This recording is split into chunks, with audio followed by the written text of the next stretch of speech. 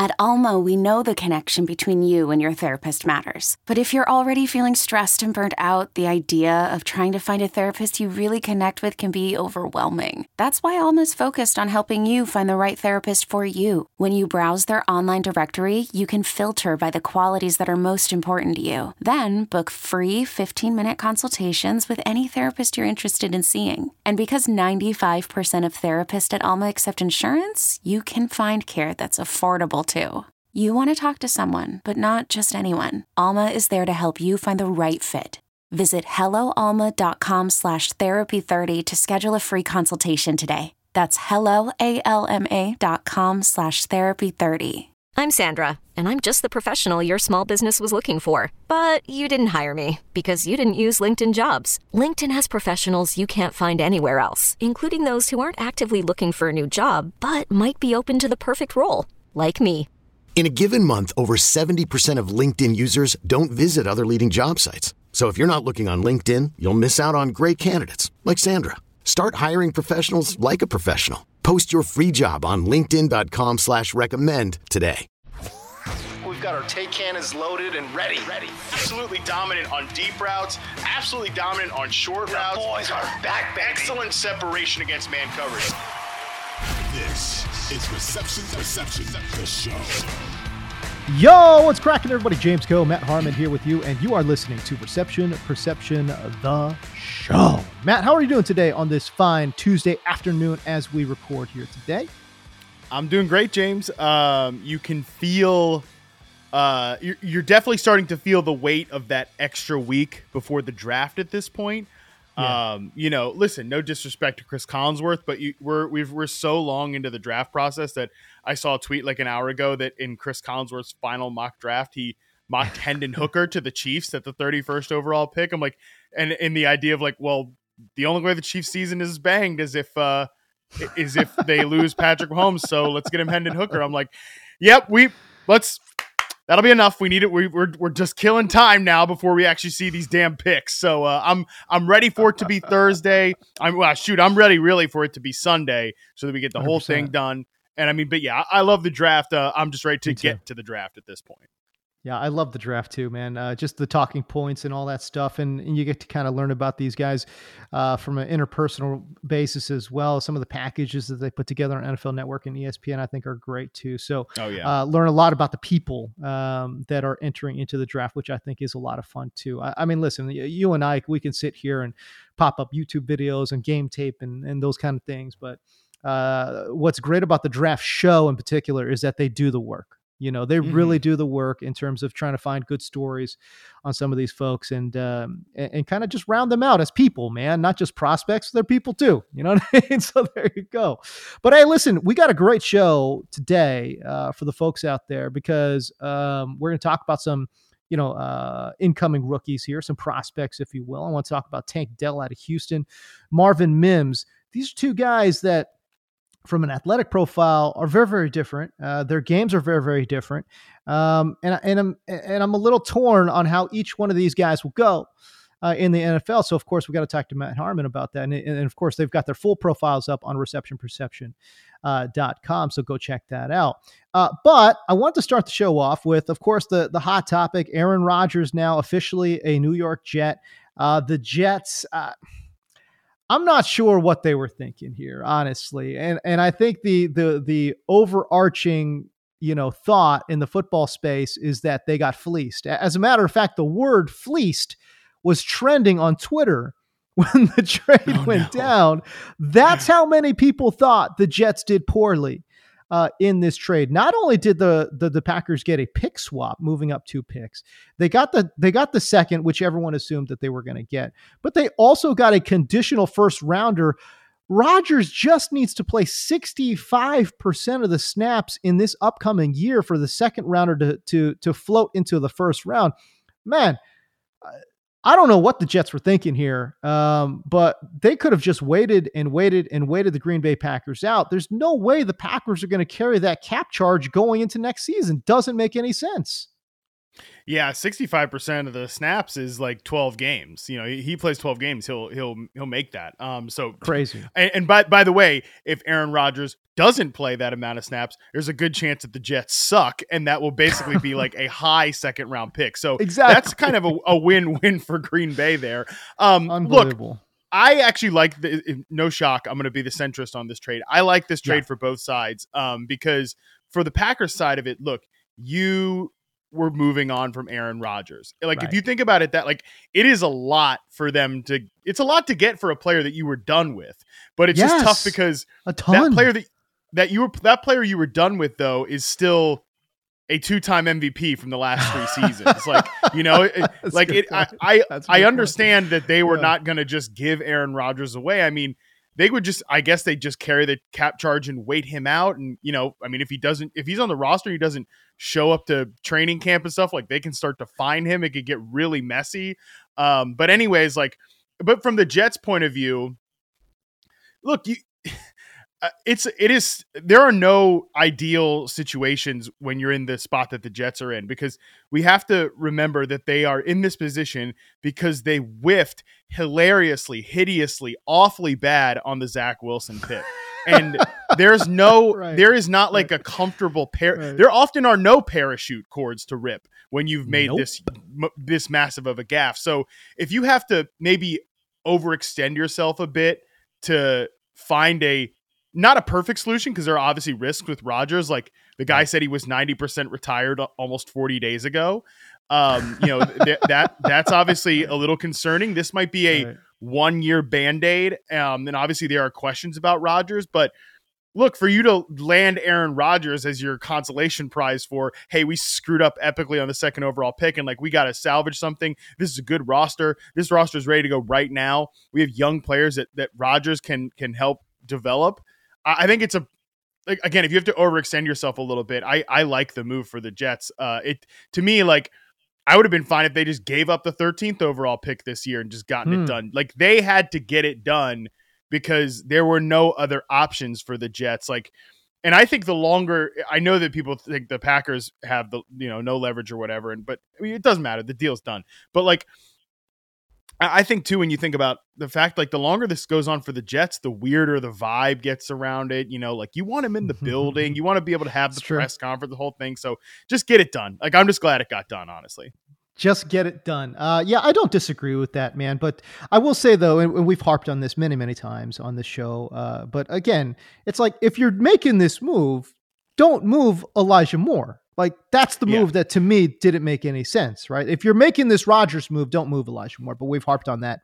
So the one thing actually that I've, you know, because again, I think it was over 40 days ago, almost like 45 days or something, that Rodgers was on the McAfee show and said he intended to play for the Jets and his time in Green Bay was done. So it's crazy that it's been this long. But the one thing that my opinion about this has changed since that day, and since we've talked about it first on the show, is that I pretty clearly think that the Jets are going to be they want to be a pretty similar team to what they were last year. And that was a team that ran the ball, played good defense, and like their solar system orbited around Garrett Wilson and Breece Hall. They don't want to necessarily be like, this is not Peyton Manning going to the Broncos and breaking passing records, or Tom Brady going to the Bucs and throwing 700 passes a year and like outrageous stuff like that. They don't have the ecosystem for that now that it's, you know, Garrett Wilson, who I think Garrett Wilson's a stud. You know, I put the stat out today on Twitter about how like he has a superstar ceiling because, you know, he had an 81.2% success rate versus press coverage as a rookie. And the entire list of guys who have done that since 2014 in their rookie season hit 80% success rate versus press. CeeDee Lamb, Michael Thomas, Tyreek Hill, Jamar Chase, Justin Jefferson, Odell Beckham, and now Garrett Wilson. So again, those are like all the best receivers in the NFL, right? Those are all superstar level players.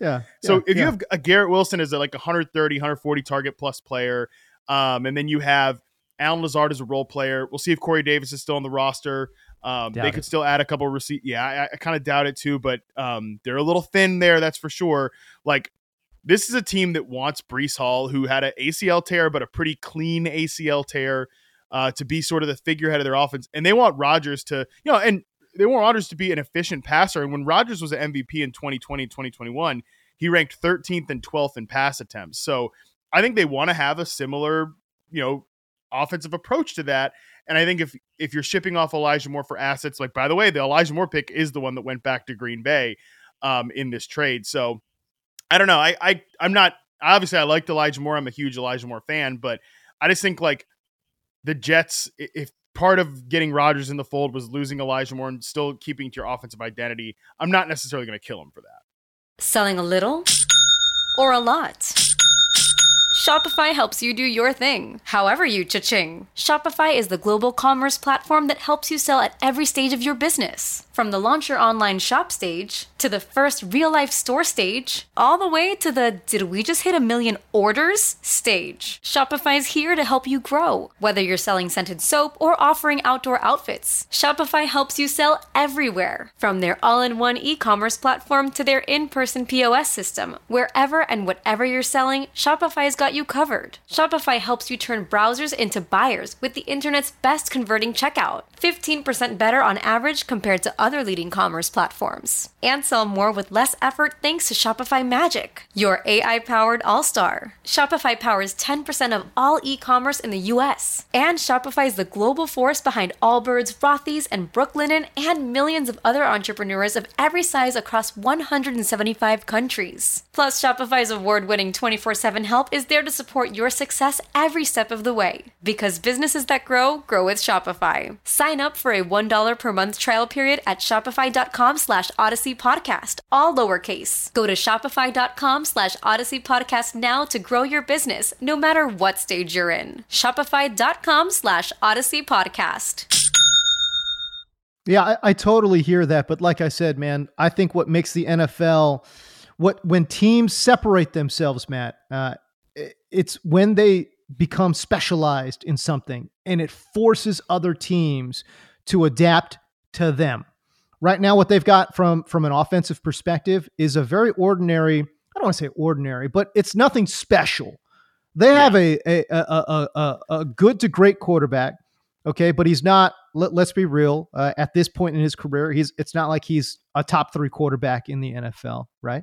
So he's probably good to great. You've got a great wide receiver in Garrett Wilson, and then the talent level behind him falls off the map. Alan Lazard is an average player. Mecole Hardman, we're not even sure he's starter level.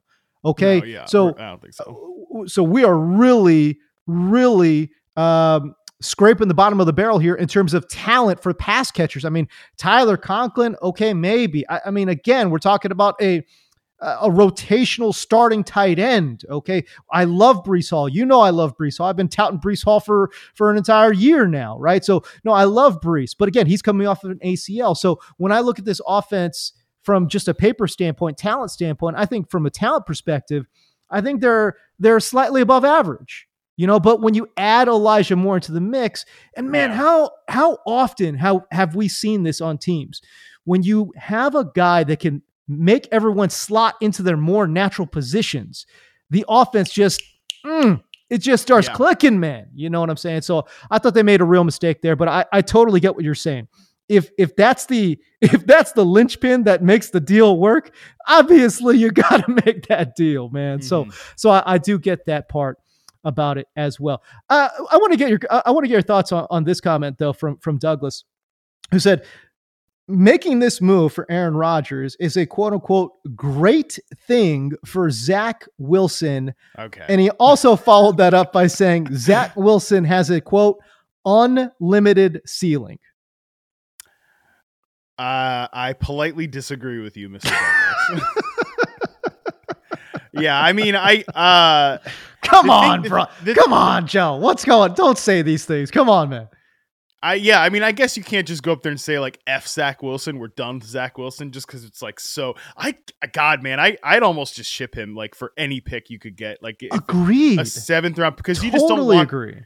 The nightmare for Jets fans is like, I don't even want to like knock on wood. I don't want to put this in the universe, but like Rodgers gets hurt week 4 and like Zach Wilson's your backup quarterback and like you see old number 2 trotting back out there. It's just so toxic. Like his teammates are openly celebrating that like hey, Breece Hall has Aaron Rodgers as his profile picture on Twitter. Aaron Rodgers is his back at Cal. He's his profile picture on Twitter. So I mean, like your teammates are so excited about the fact they're done with you.